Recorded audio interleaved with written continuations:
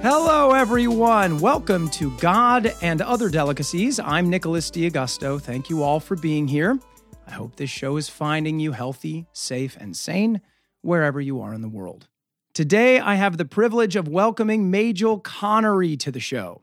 Majel is a vocalist, composer, and former musicologist, having received an AB in music composition from Princeton and a PhD in musicology from the University of Chicago. After taking an assistant professorship in musicology at UC Berkeley for a couple years, Majel pivoted and decided to pursue a career as a performer full-time. Her music is defined as electro art dream pop with repressed classical influences, and she has received rave reviews from institutions like the New York Times and the Wall Street Journal, among many others. A resident of Rockaway Beach, New York, she just finished a national tour with her newest musical collaboration, Sky Creature. She co-founded and ran the experimental Chicago-based opera company called Opera Cabal for 11 years. She's written songs for the hit podcast Radiolab. She runs a podcast called EQ, Straight Talk Between Musicians. Really, she's got a lot of cool things going on. But what's most important to mention for our purposes here is that she and I used to perform in plays together back in high school in Omaha, Nebraska. She is an old friend and an extraordinary artist, and I'm thrilled to reconnect with her now. Welcome to the show, Majel. Oh my God. I had to repress a big chuckle when you said we used to perform together. I was like, right, we did. Scapino. Do you remember Scapino? Oh yeah, running around the audience with like a Nerf sausage. Oh man. Majel, it's such a joy to get to hear your voice and to chat with you. And I'm really looking forward to connecting with you about what's been going on with you for the last, 20 plus years. It's, we knew each other as teenagers and now we're not teenagers anymore, Majel. Yeah, this is a blast from the past like I have almost never encountered before. We are in fact childhood friends. We are not adult friends, but we get to have an adult conversation right now, which is really exciting. Yeah, well, I really appreciate you being a part of this. But first, I want to know, tell me about performing live. And I have to ask two questions. One is, you mentioned on your website that Sky Creature, which is your partnership with Matt Walsh of The Forms, is his band that he came out with before. This is what you refer to as your spiritual child. So obviously, in a situation like this, I want to hear you expand upon that. And then two, I just want to know what it's like being out live again. And actually, an addendum to that, is this the first time you've taken Sky Creature out in front of a live audience? Yeah, great questions. So to answer the latter, we were one of these bands that came together just before the pandemic, and then the whole world came crashing down upon us. And a lot of musicians suffered in the same way that, actors and artists of all disciplines suffered during the pandemic. We were just crushed by this because we had a tour set up in the spring of 2019. It's hard to remember just exactly how many years have been lost. Yeah, I feel you there, COVID. Man. But we had this tour all planned out, which obviously never happened. But what ended up occurring in this interim incubation was that the band just got better, got bigger, it got stronger, it got wilder, weirder, more beastly. We clarified who we were in a way that I think had we come out in 2019, we would have been good, but it would have taken us years from that point to develop into what we were going to become. And instead, now we get to come right out the gate breathing fire. Like, we know exactly who we are and what we want to be. I mean, I say that a little bit strongly. Like, we still have some questions to clarify, but the pandemic ended up inadvertently being an investment period for us in like what the band would actually look and sound like. And, from a branding perspective as well. We squeezed out a few little minor shows at various points. We did a big show in a rainstorm on Matt Walsh's porch in Rockaway Beach in the middle of the winter of 2020, which was actually just kind of a miraculous, wonderful experience with people like dancing in the streets in the middle of the winter. And we did one or two very isolated, very invite-only shows inside of Matt's studio. He's also a recording engineer, and he has a studio in Rockaway Beach. So we did do a couple small protected shows. But this tour was really the first time that we went outside of Rockaway, which is our home base, and out into the wider world and just said, here's what we got. What do you think? To a group of people who had never seen us before. And COVID has made people fretful and fearful in a way that they never were at a live show. Like maybe the immunosuppressed have always had this feeling in the presence of live people who are like disease carrying organisms. But now everyone has this innate fear. So part of what we're trying to do when we go into a live show, and this goes for anyone who's a performer, is not only give them the show of their lives, because some of them haven't seen a show in 2 years, but also help them overcome any fear that they feel latently. So it's a really big ask of us. We have to put 378,000% energy out into the room. And that has been a challenge, but it's been really cool. And it means that after every show, we always have people coming up to us and saying, first of all, I haven't seen a show in 2.5 years. Second of all, this is one of the most impactful things that I've seen recently at all, period. And that has just been elating. Yeah, that's really beautiful. And so tell me more about Spiritual Child. Like when you say Spiritual Child, what makes this, I mean, I can see your enthusiasm. I can feel the excitement. But what makes it more than just an exciting project for you? Yeah, well, for one thing, Matt and I have actually known each other since we were kids. The first time I ever stood in front of a microphone in a recording studio, Matt was the engineer on the other side. Oh my gosh. He was coaching me, trying to get sounds out of me that I didn't even know I had. Was this in Nebraska, or did you live somewhere prior to when I knew you? This was, I think, when I was 22. And it was in New York City, in a studio in Ridgewood. I sort of came on this recording session in a roundabout way, but basically someone who knew Matt Walsh invited me to sing on a record. And Matt always saw something in me that I didn't even think was there. And he saw it 20 years ago and continued to see it for the last 20 years. And he always had in his mind that somehow we would work together, which to me was totally nuts because I am a person who orbits very avant-garde circles in music. Like I do really weird stuff. Matt is a rock musician. He engineers and produces rock records. He's in a rock band. There's really no, like in the Venn diagram of me and him, there's no overlap. We're just two circles.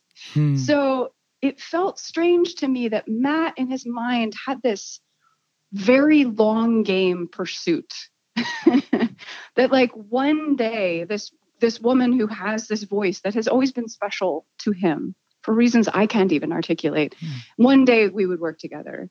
So I think part of the reason we use the word spirituality is that there's actually like a leap of faith on his part that undergirds the genesis of the entire band, which is this sense 20 years in the past that like something will come to fruition between these two people. So that's part of what's really special.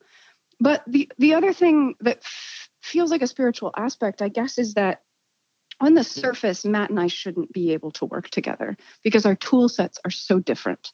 It's like he's working with, sculpture and clay, and I'm working with like wood and floorboards or something. It's like, how do you get these two things to cooperate? And it's another leap of faith to imagine that someone who's trained in opera could plausibly collaborate with someone who is a straight ahead rock musician. But that was always Matt's vision. And he just kind of wore me down until I finally started to see it too. And what we have now is a synergistic kind of like bond of faith that this thing that doesn't seem to make sense at all, and often doesn't make sense to the outside world, makes sense to us. The final reason I would give is that Matt and I have both discovered something really critical, not just to our relationship, not just to the band, but to life in the process of working together. And this, I think, will probably open up a whole conversation about other things. But that discovery is it's a truism. It's something that you're told over and over and over, but which is very hard to subscribe to until you actually feel it for yourself. And that is that if you are doing the thing that you wish more than anything to do in the entire world, it does not matter what your success is. It does not matter who you reach. It does not matter the level of applause or the number of likes or streams. Matt and I have reached a level of contentment with making music that I have experienced at no other time in my life. And we're at the very beginning of this band. We have no idea what measure of success we will run into. It might be very small, but it doesn't matter because he and I both have this bond over knowing that we're doing what we were built to do. And the satisfaction of that is literally something I've never felt. Oh, well, I guess the podcast is over. Great job. You did it. No, how are we going to fill 50 more minutes? I'm not sure. No, that's wonderful, Majel. I'm thrilled. I'm thrilled to hear that. And what a beautiful jumping off point. So naturally, as we would have such an exquisite synthesis of your spiritual perspective and artistic perspective, I would ask you about breakfast. So what did you have for breakfast this morning? Okay, well, don't feel sorry for me, Nick. But I don't know what that means, but I can't wait to find out. I am a very odd eater. Okay. like on a level of oddity that maybe you haven't seen before. First of all, I'm super into trying to go to the gym first thing fasted. So I basically don't eat breakfast. Okay. But I do have copious amounts of coffee, like way more than is necessary. I really enjoy that. And then I came home and I had 2 enormous scoops of peanut butter. Oh, now that is not weird at all to me. You have found another acolyte of the jar of peanut butter out of the fridge, scoop it in, get the protein, get the nutrients, get what you need, and move on with your day. That is absolutely something I operate on. No doubt about it. So I understand you very well. So you're a 5 cups of coffee workout on an empty stomach. Yeah. And then two dollops of peanut butter directly into the mouth and then off to make music. Yeah, and that'll last me till like 6 p.m. Oh, my goodness. The efficiency. You're wasting away. You're apparently wasting away. Is a cup and a spoon. Those are the only things I have to wash.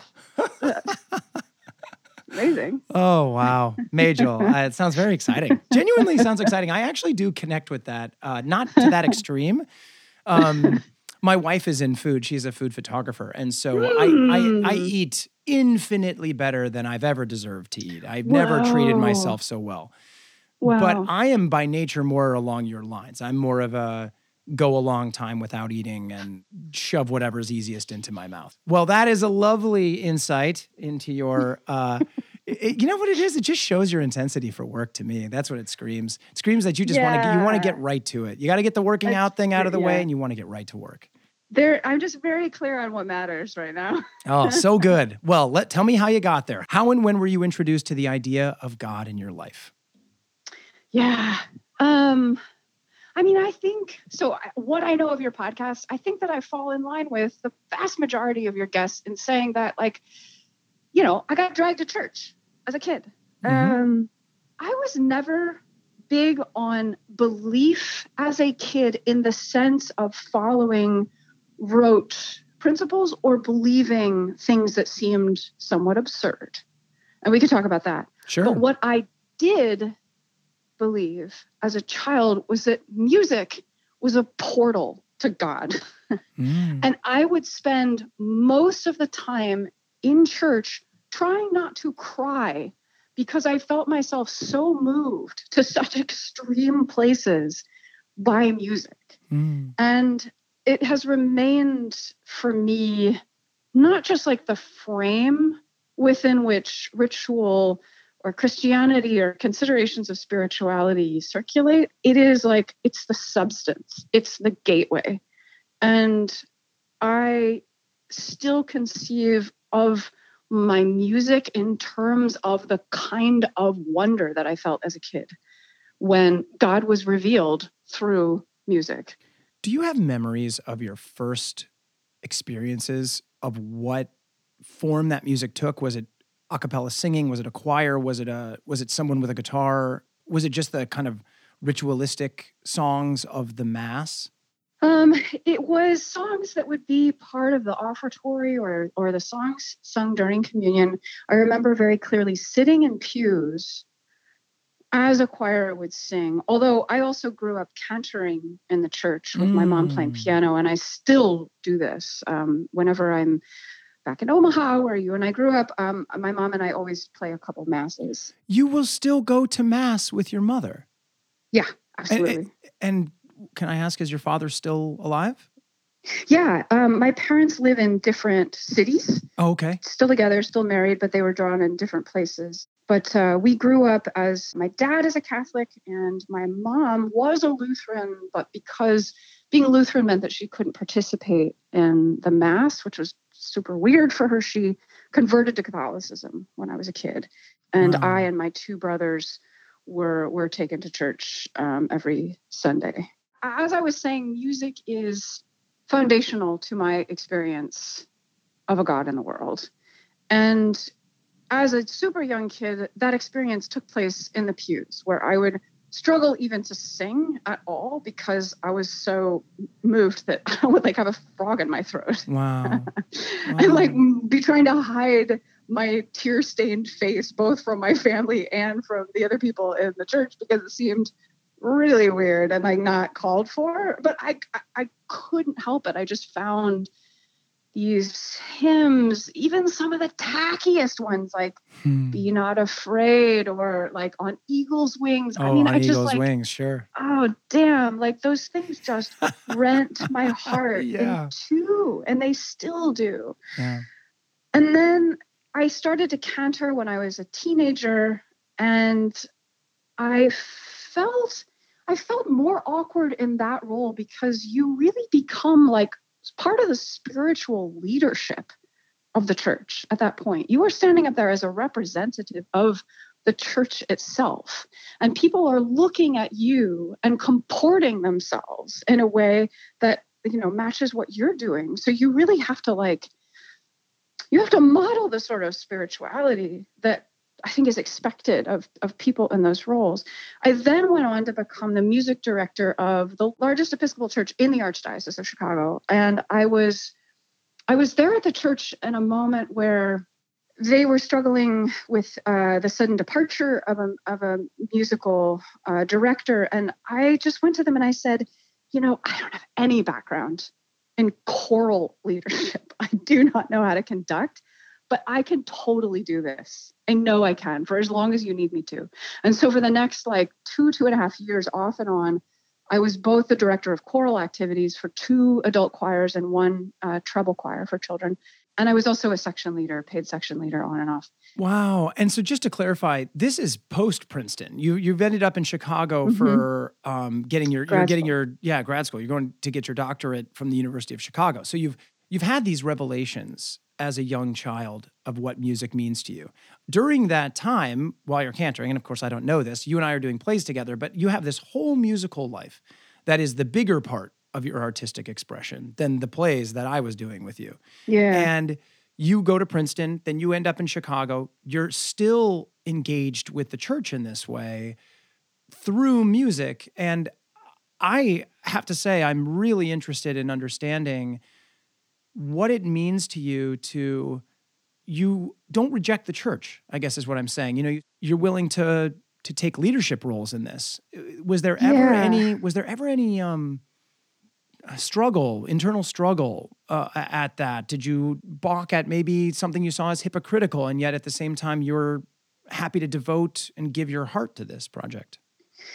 Yeah, I think that a really, really firm presence of skepticism has always informed my system of belief. Even as a kid, I remember thinking, this just doesn't make any sense. The existence of a hell does not make any sense to me.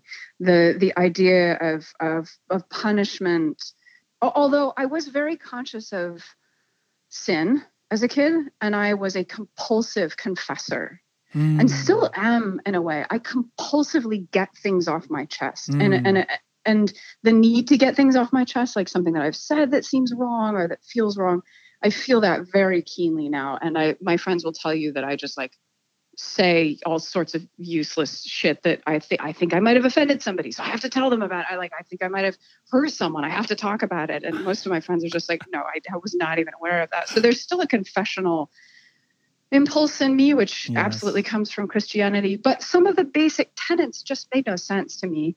As a child, I couldn't accept them, but I also couldn't accept that there was no God. I was never willing and have never been willing to say, there is no God. I believe this 100%.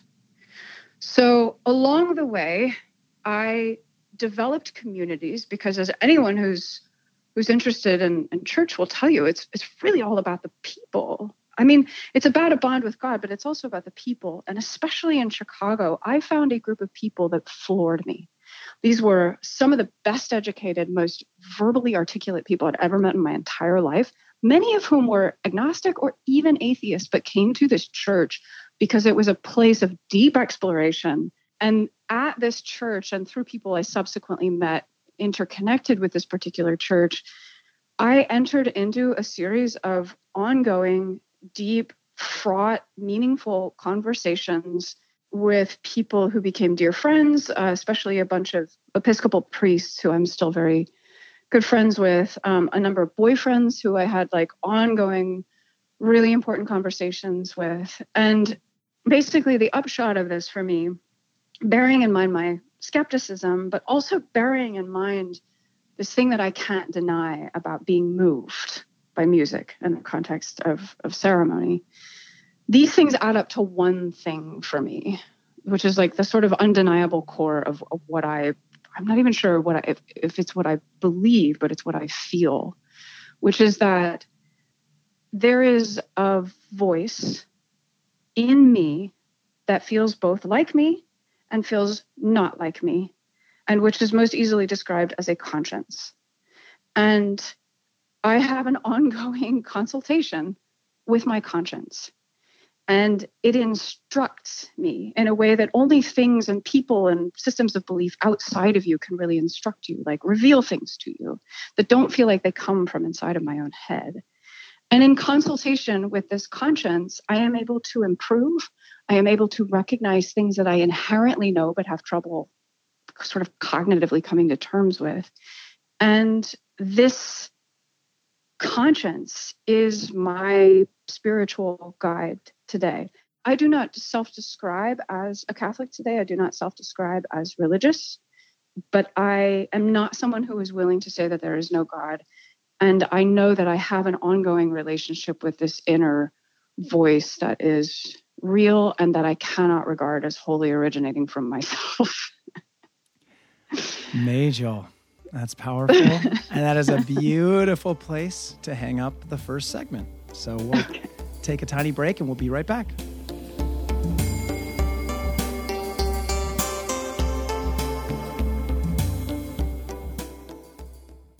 God and Other Delicacies has a weekly newsletter. If you'd like to subscribe, email me at godsdelicateshow@gmail.com and I'll put you on the list. Also, if you're listening to this show on iTunes right now, I'd love it if you scrolled to the bottom, hit 5 stars, and wrote a 1 to 2 sentence review. It really does help the show reach more listeners, and it means a lot to me because I read them, and it's nice to read nice things.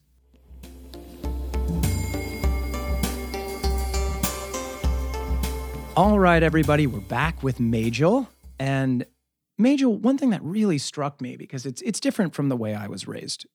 It seems like your parents are and were very progressive for religious people in a conservative town like Omaha, Nebraska. And it seems like it left you in a place where you were free to express or at least feel without sort of guilt your skepticism. And yet at the same time, you've been able to keep the formal aspect of religion to some extent close to you. And I'm really interested in that because that's very different from my understanding. Yeah. I mean, I don't know exactly how you picked up on that aspect of the parenting I received, but that is absolutely the case. My parents are some of the most non-judgmental, tolerant, open-minded people I know. And especially for Nebraska, that was rare. It was really rare. I feel very, very fortunate in that. I would also say that my parents' own views of God are something of a mystery to me. There has been some alcoholism in my family, and as a consequence, my dad goes to Al-Anon more often than he goes to church. But Al-Anon, as you probably know, has spirituality and a higher power at its very core. And my father's ability to give things over to this notion of a higher power has been completely transformative for him. But I do not know my father's concept of God, because that is not something that I think he's comfortable talking about. And it's also something I'm not really sure about in my mother. My mom has a little bit of a difficulty going to this place. And I've inquired before. I want to know about my mom's relationship to God and my mom's relationship to prayer, and she can't quite articulate it. The church is the centerpiece of my mom's life. She's a church musician. She plays for masses at multiple churches. She directs different choirs. She's part of different choirs. She plays piano. She sings. She directs children. It's a massive and important aspect of life for her, but I do not actually have a clear sense of the depth of her belief, just to put it really simply. So that it's interesting that I do experience this high degree of permissiveness from them, but at the same time, I actually don't have much concrete detail on what they themselves believe, which I think is interesting. One of the things that really strikes me is when we sing in church, we are agreeing to some extent in expressing an affirmation of the divine in our lives.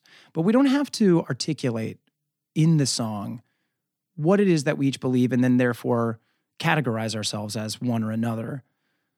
And this thing that just really struck me is that you still go home when you see your mother, you still sing with her, you still play with her. And it just feels so potent to me that that's such a beautiful way to connect with your mother, and that you can share in the divine together without having to talk about it.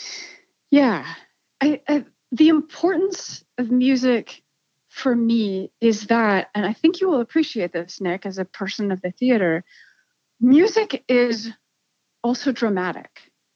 It gives us access to like another dimension. And the reason that music is important in the context of God is that it creates a perceivable thing that is not visual, but still has drama. It actualizes some dimension that we otherwise don't have access to. I don't know if this makes sense, but like it's this dimension of wonder and like a palpable sense of like something living on top of your chest while you hear it.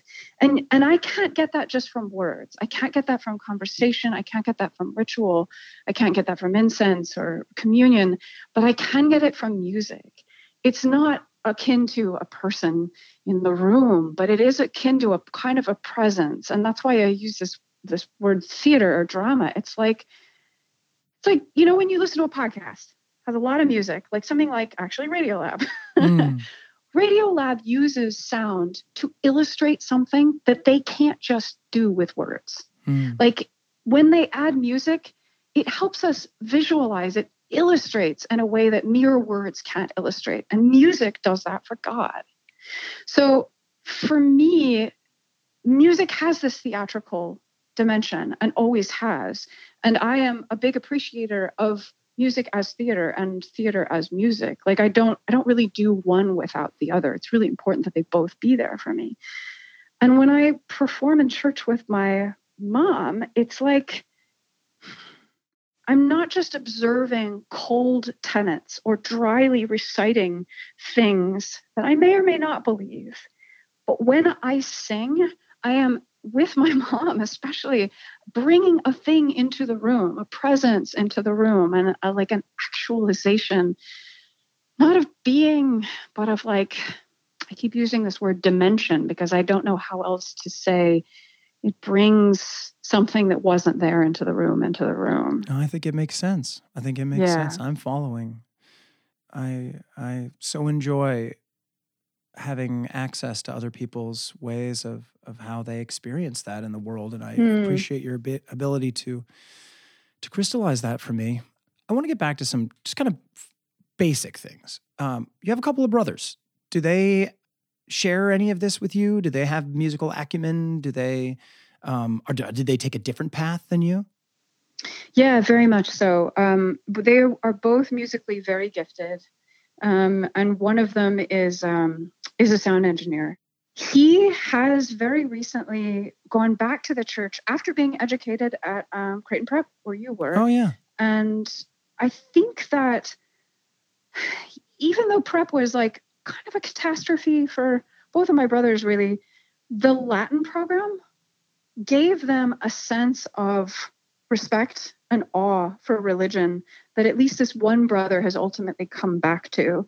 We're all brainiacs in my family. Everyone likes to out-argue one another in pursuit of making a point. And, like intellectual concerns are, part of the sort of, we're just always trying to be smarter than each other, basically. And so I think, religion poses a problem for folks who need to be able to do that, who need to be able to be intellectual in the context of religion. It's much easier to become Buddhist because there is such a high level of inquiry and philosophy that is present in Buddhism. Christianity, it's harder to find that. But the Jesuits very often have this. The Jesuits are very often some of the most freaking educated people that you're going to meet. And in the Latin program at Prep, one of my brothers, I think this was his first experience of wait, there are spiritual people out there who I can talk to, who can meet me at my level of need and who can have this deep of a conversation with me. And this particular brother, ultimately found a pastor who was able to lure him back into the kind of thought process that he needed to meet Christianity on its own terms. And he is now ardent in his belief of Christ. He has a family. He does sound and music for this church that he attends. And I can't be super specific because he and I are not terribly in touch. Our family does best at a distance. We tend to have meltdowns when people are too close. So texting works really well for my family. But I do know how important this revelation has been for my brother. And while I am somewhat surprised by the sudden turn in direction, it's just that is who he has become in his adulthood. My other brother, I'm pretty sure, is an atheist. I don't believe that I've ever had a conversation with him about the church. My mom is the epicenter of the family. Everyone can get along with mom, but then there are other combinations that don't work so well. So I am a relentless caretaker of my mom, and I will go home for every holiday and I will always be with her. And our trips to church are a really integral, important part of that relationship. But the rest of my family is fragmented and our relationships are delicate. I think that as we get older, they get a little bit better.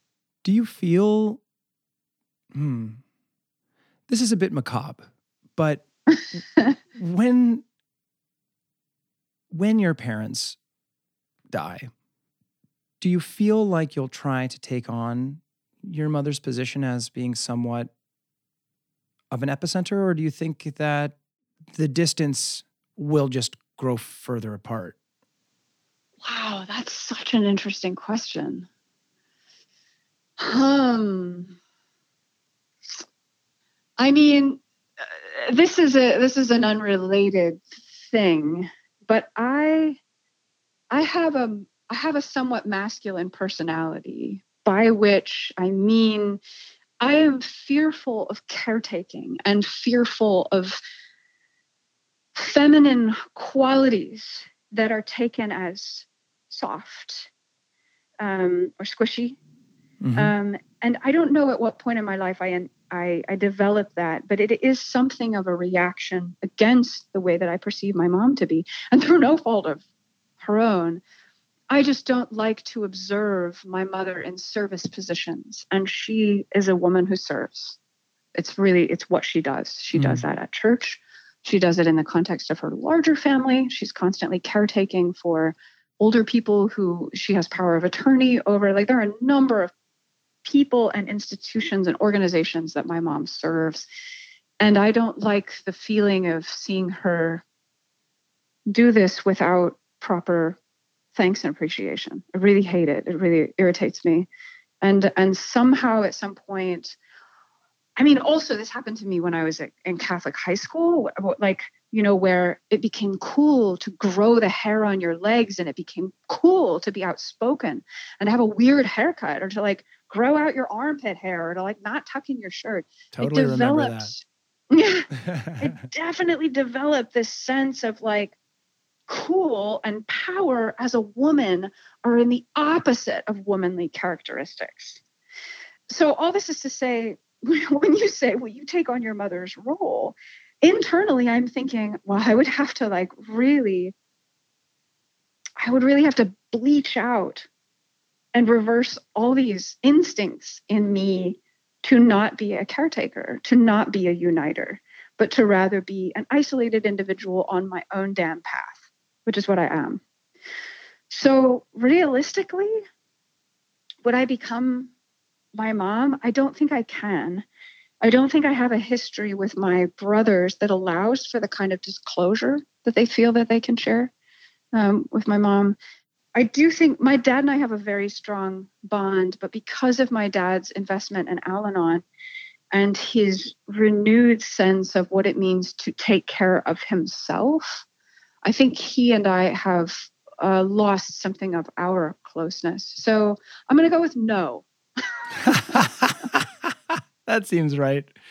But I appreciate your thought, the deep reflection you did on it, because forgive me if I'm making something melodramatic that isn't, but it speaks somewhat, I think, to the love of your mother and maybe the loss that she might, or maybe the loss you would imagine she might perceive if there's no one there to take her position when she's gone. She is irreplaceable, and I actually negatively fantasize and her death all the time, and I prepare for it all the time because I think that it will rock me. I think it will really tear. I feel such tremendous love from my mom and from my dad. I have so much support from them. They believe in me no matter how bizarre the art I am producing is. They will fly to the ends of the earth. Even now, I am 42 and my parents will just get on a plane and fly and come see me in some strange opera that I'm putting on or some strange rock show. That's wonderful. They are support without boundaries. And when my mom goes, I do wonder whether some of the freedom I feel because of that parental love will cause me to shrivel a little bit. I wonder if I will have the same sense of just like going out there and doing whatever I want to do, because I have always enjoyed this trampoline under me. Like I can be in free fall because I know that their unconditional love and support is there for me. And I do think the death of my mother I think it will rock me. And it's an event that I think about pretty actively. My mother, on the other hand, actively imagines her own funeral. My mother has no worry about death, no fear of death. Oh, wow. She likes to talk to me about the music that she would like me to program at her funeral. The sorts of things that she would like to have there, the sorts of people that she would and wouldn't like to have there. Oh, that's great. And I can't talk to her about it, but I do find it pretty amazing that she has such an open-ended embrace of her own mortality, which actually makes me want to revise what I said earlier about her relationship to God. I can't imagine that if she didn't believe in God, she could possibly feel that way about death. That's beautiful, Majel. Thank you for sharing those insights. You know what, Majel? We're going to take another break right now. Okay. We're going to get back. We have one segment left. All right, we'll see you all in a minute.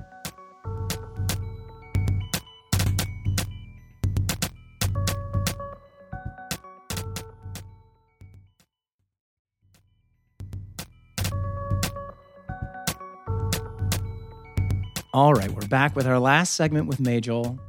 Majel, off mic, we've talked a couple times about how impactful some of these relationships have been in your life, and I haven't heard really anything about it. So would you mind just kind of opening up that story, that journey, and what those relationships have meant to you?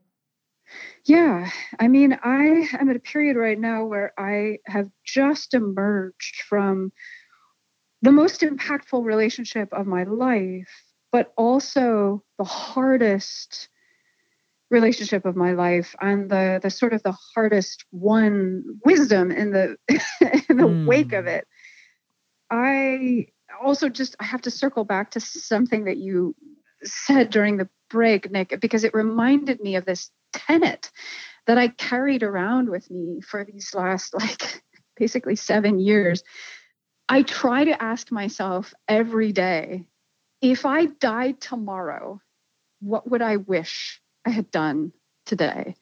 And it doesn't unfortunately have the utterly transformative impact that it should, because if I actually knew I was going to die tomorrow, I would probably go naked into the ocean and scream and shout. I don't know.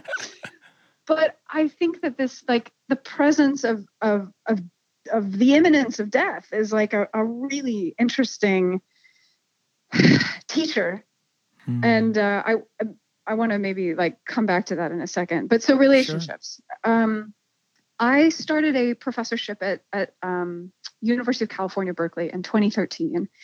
And it was the best and coolest job I'd ever been offered in my life. And there was no way I was going to turn it down, but I didn't want it. I had already decided when I finished my PhD that I did not want to become a professor because I wanted to be an artist. And I knew that in my heart. And I knew somehow abstractly, or thought that I knew, that I could do it too. But I took this job anyway, because it was way too cool to pass it up. And I was a total sucker for cool. And the minute I got to Berkeley, I also met this person who became my partner for the next almost 8 years. Oh, wow. And he's also a professor at the University of California, Berkeley. He's a pretty prominent, well-known person. And so he and I tended to keep our relationship in the dark. And I won't use his name here, but suffice it to say that he might be a name that's known to some of your listeners. The next period of my life, though, became really, really difficult, because on one hand, I was repressing a thing that I knew at the expense of something that was certain. I had healthcare, I had income, I had a cool place to live, and a sort of cool thing to put on my pedigree, professor at Berkeley, cool. I've arrived. But I was dying on the inside. Yeah, I mean, one thing, I don't want to derail you, but one thing that just screaming at me is that I have a lot of friends that are in academia that have doctorates, and the competition in that field is immense. And you must have almost felt some sense of wow, there's so many other people I know that would kill for this position. Yeah. How can I turn it down? Well, for sure. There's also just this sense of well, what do I even know anyway? I'm just a human being on this planet. How do I really know that I won't be utterly transformed by this? How do I really know that I won't love it? And if I say no to something, I immediately close the door. And I'm not much of a door closer. I'm a door opener. And the problem with that is that I always have 22 doors open, which isn't, a good way to live either. But so I said yes to this job, and I opened the door to a relationship, and moved into my partner's house, and promptly began to shrivel and die, because I was okay at the work. I can plausibly carry it off. I can do the things that are required, and I can even find some enjoyment in it. But if you are blessed enough to know that you have a thing that you would like to be doing on this earth, that you have an insane passion for, and you're not doing it, no, there's no excuse for that, because some people aren't fortunate enough to have a passion and to know what they would like to be doing. I did, but it took me the entirety of the next 2 years of my life to finally grow a pair and say, okay, I'm going to leave academia. But I didn't do it in the right way. I felt this, surge of courage. I was going to finally leave, but I hadn't built any bridges professionally that were going to allow me a soft landing. I just landed at rock bottom.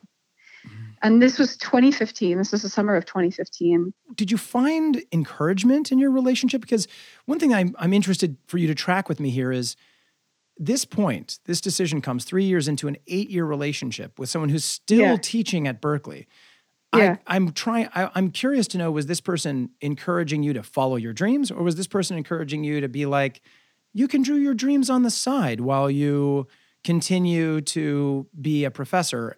Because I'm interested to know you still linger in this relationship for 5 years while you're hitting rock bottom. Right. I mean, I will say he is probably still my biggest fan. Well, next to my mom. and totally thought it was like this wild, courageous act of me, and thought I had an incredible voice and wanted to see what I would do with it. The problem was I then entered into a pretty bad, what I now recognize as like kind of a depression. I didn't at the time, but I do think of it now as kind of a depression between 2015 and basically the end of COVID. And it only got worse. And there were many, many, many, many factors. One was that I tried a lot of things. I tried to start an ensemble. I tried to curate a series. I tried to, this is me opening door after door after door after door. I flew back and forth between California and New York, sometimes 2 to 3 times a month, because if there was any opportunity at all, I would take it, no matter how absurd, no matter how ill-fitting. I was just throwing myself at anything in an effort to like figure out this art thing. And as anyone who is 22 and has just moved to LA knows, there is a period that is a very long, protracted period sometimes where you are waiting tables and you do not know that your career is ever going to take off. And we can accept that when we're 22 because you don't know any other life. But I was 35 and this became humiliating, deeply frustrating, and pretty confusing because I had to ask myself all the time, am I actually good enough? Can I do this? And I became smaller and smaller and smaller and less self-assured and more frustrated. And this obviously contributed to the unraveling of a relationship that probably ultimately unraveled for other reasons. But surely my inner conflict between who I thought I was, who I felt myself to be, and who I was actually putting out into the world grew greater and greater and greater and like just boggled my mind. And this gap is like the thing that I have finally managed to close. And I didn't even really do it consciously. I don't know how it happened, but I have in the last 6 months, largely since COVID opened up, been able to finally unite my self-concept of who I am with who I actually am in the world. And I am literally over the moon every day in an ongoing way. Part of it had to do with leaving a relationship that ultimately over time became unhealthy for a lot of different reasons. But one is that my sort of atrophy as a person got built into this thing. You know how Nick, when you go home for Thanksgiving, you become your like 8-year-old self again. There's no escaping it. In the context of your family, you just are this kid, this like dumb kid or like the fretful kid or the like, the kid who always rags on his parents or the kid who's the class clown or whatever the kid self of you is. It's like this inescapable fact of your relationship with your family that you're trapped forever in this body. And the same thing can happen in an adult relationship. I had become this like frustrated, small, estranged person. Like even from myself, I was estranged. And when I was able to finally leave the relationship, I was able to completely reinvent myself. And the effect of this was like immediate and totalizing. And I don't even just mean psychically, I mean physically too. This is it might seem like I'm diverging, but this is actually on topic. No, I'm following. Please continue. I my entire life, I don't know if you remember this about me in high school, but I was always a little bit chubby. Just a little bit chubby. I'm not sure I would have thought of that. I do remember your curls. I remember that your hair was quite long and curly, but I don't remember you being chubby. But anyway, go on. Well, so anyway, part of this, like this gap between the person you feel yourself to be and the person that you are in the world, this gap for me in part was expressed on a very physical level. I never felt myself to be in concert with my body. I always felt a little bit overweight and I couldn't do anything about it. I was a fanatic about working out. I was a fanatic about like trying different eating styles and being super, super, super religious about this. There was nothing I could do. I couldn't like really budge where I was. In the last 6 months, I suddenly just like dropped 11 or 12 pounds and I wasn't even trying. And I think that this is just, it's a very stupid example of like this really profound revelation, which was like, I am finally doing the thing that I want to be doing on a number of levels that I haven't really described yet, but the effect on my psyche, my psychology, my body has been freaking profound. And it just came from finally getting to do the thing that I had been trying to do. But it also had to just do with kind of like a letting go. Tell me if I'm like getting wound No, well, around. I do want to ask kind of a basic question here. And this is really sort of weird, but since you opened the door, it's not a dietary question, but it's a question about habit. Because you were depressed at times, what would you turn to? Would you turn to having a drink or maybe an extra drink? Would you turn to going and eating something with a friend that felt, those are the things that keep weight on, right? And so did you turn to things like that as a lot of people do, as ways to give you momentary satisfaction? Not those things, but what I turned to was ritual and control and exacting regulation over every aspect of my life. And this is why the relationship became a prison, because my partner does this as well. We were on a crazy schedule, basically, where we would like wake up at a specified time and then take exactly 20 minutes for coffee and then go to the gym and then spend exactly like an hour and 10 minutes at the gym. And then there would be a scheduled call. And like the entire day was this series of highly regulated actions, including like waking up at bedtime. And we would only watch like 30 minutes of Netflix at night because otherwise that would be a way. It was the most controlling environment that I have ever existed in. And I understand why I created it. I created it so that I would excel. I created a highly regulated environment so that I could really focus on what I was doing and never lose a minute and never take a break because otherwise, I wasn't trying my hardest. But instead, what happened is I created a jail inside of which I couldn't possibly develop and I couldn't possibly let go. So I had all this like obsessive compulsive structure and no sense of freedom, no sense of joy, no sense of relaxation, and no sense of self. And when I left the confines of this relationship that my partner and I mutually created together, we created this prison ourselves, I suddenly experienced a different version of me entirely, a different version of me that was open to chaos. I started living in my bandmate's basement, and there are like 12 different people living in this house. They all have different schedules. The walls are incredibly permeable. Like there are cats and like cat pee and cat shit everywhere. And there's like all these people and like some of them get up super early in the morning and some of them are up until 2 or 3 at night and they play loud music. And I just had to exist in this environment and I was fine. Wow. And there were all these other examples. So, my bandmate and I also have created this band together that is like highly unregulated. It's like metal meets Enya. It's like, it's really hard to describe the kind of stuff we do, but it's highly embodied. I lose my voice all the time. I have learned to shred and to scream and to jump up and down and to find a kind of bodily freedom that I have never had in a classical environment where you're standing on stage and reading a score and behaving yourself, and then the lights go up and the lights go down and everyone applauds. Like, this is the exact opposite. Wow. The point of this band is to induce frenzy in an audience.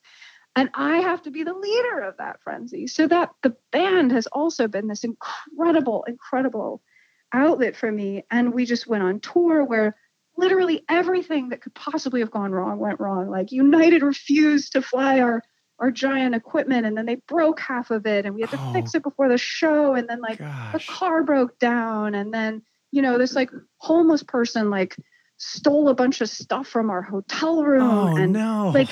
But every single day, it was the best day of my life. Right. Because I couldn't predict what was going to happen. I had no idea like what was coming. And it was this sense of like incredible release in the possibility of not knowing. And I have found so much joy in this. It's absolutely blown me away. I never would have believed it was possible for me to feel this way. And now I chase this feeling every day. And not to harp on this aspect, but the mind-body relationship, just your sense of relaxation, your sense of galvanized purpose, your sense of self having come to a freer place, to fruition in some sense, has allowed you to achieve some of these things without even trying, whereas before you were fixated on them. Yeah, exactly. Before I thought I can only exist in this highly routinized environment. I have to get this much sleep, and I have to watch out for my health, and I have to do this and this and this for my career. And in throwing literally all of that away, I have instead been gifted this new and unpredictable world in which I am a person who can deal with unexpected stuff. I am a person who can deal with hardship. I am a person who can deal with chaos and find glee in it. And the change in my life has been absolutely profound. I never run into anyone without them saying, Majel, you seem like a different person. I mean, I don't need that external validation, but it also is really cool. And I'm like, oh, cool. It's not just that I feel this way. It's that it really is this way. And this feels like, I mean, I don't mean to force this conversation into a mold, but like, this is a freaking spiritual journey, the likes of which I have never experienced, because it is about a leap of faith. It's about giving up control. It's about saying, I cannot do this on my own. It's about all these things that are such stupid truisms. And like on a Christian path to finding God, you are told to like basically stop thinking so much, stop worrying so much, stop trying to control things. And the gift when you give up control will be that you will actually find the things that you want. But like, how do we get there? And I just feel so freaking blessed to have made this discovery. I didn't intend it. I didn't will it. And that's why it's so special to me. It actually just happened. And the scary part right now, Nick, is like, I actually feel like I have to accept in a sort of Buddhist resignation sort of way that it also could be taken away.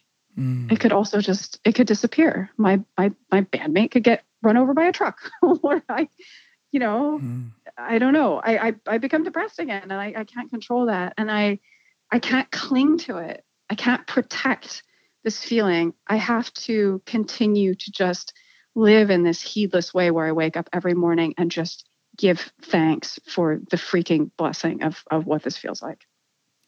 Oh, that's such a wonderful, wonderful explanation and share about where you're at and how you've gotten there. And I just so appreciate it. That's great. Majel, it has been such a joy. And I will say, this is what I used to say in the first season all the time. And I mentioned to you that I haven't recorded an episode of this in a year. I thought I would get back to this sooner. But for me, I find such a palpable presence of what I feel is a divine feeling in my life when someone enters into a space like this and shares so openly and allows me to listen intently to their life and their journey, I just get so much from it. And I feel that right now. I just feel so excited for you. And I'm so grateful for the energy you shared with me in this conversation. It was really nice being in touch with you. Thank you, Nick. I love that you said all that. And I really, there's something really special about being able to externalize thought with another person that you care about, because it's not really real until you say it, you know? The other person makes it real. So thank you for doing that. But I actually have to ask you a question before we go. Can I do that? Oh, sure. Yeah. I have this memory that I need you to confirm. Okay. The memory it's the first time I've become nervous in this conversation. The memory is I learned to drive before you because I'm older than you. Yeah, by 1 year. You're 1 year older. It's only 1 year? Oh, I imagined it was like 2. Okay, yeah. So the memory is we are in my car and I'm driving and we are driving west on Dodge Street in Omaha. And I think that we were going to a prom, but that wouldn't make sense because the only prom that would be west on Dodge would be like Mount Michael, which I'm pretty like. So my memory is that we're going to prom, which you just confirmed, but then we were talking about something in the car and it was such a heartfelt or thoughtful or I don't know, deep conversation for me at least that I had apparently slowed to a rate of 35 miles an hour as we were driving down Dodge, which in general clarification, Dodge is it's like a highway. Yeah. So we probably should have been going minimum of 60 and I was going 35 and you finally burst into laughter and you said, Majel, I don't mean to interrupt your thought process right now, but I need to let you know that you're driving 35 miles an hour. Do you have any recollection of this?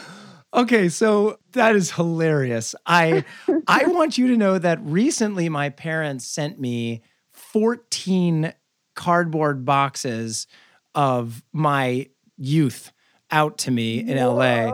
And I went through all this and I found a picture of you and I on my porch in my parents' old home, which would have been further west of where you lived. And we went to a prom or something. I don't remember which one it was. It was either homecoming or prom. So I do have that picture. So that's how I can confirm that. But I don't have the memory of that, but I love that you do. And it doesn't surprise me. I mean, everything else is making sense, but that is really wonderful. So in my mind, we can say that we were driving out to meet my parents, take a picture, and then go to prom. Yeah, maybe. But we were having some sort of really deep conversation. Yeah, well, it doesn't surprise me. It's nice that we get to bookend that conversation from many years ago with this one now. Majel, don't go anywhere. Let me say goodbye to the show, but then just hang on for a second, okay? Don't hang up. Okay. All right, everybody. Thank you all for listening.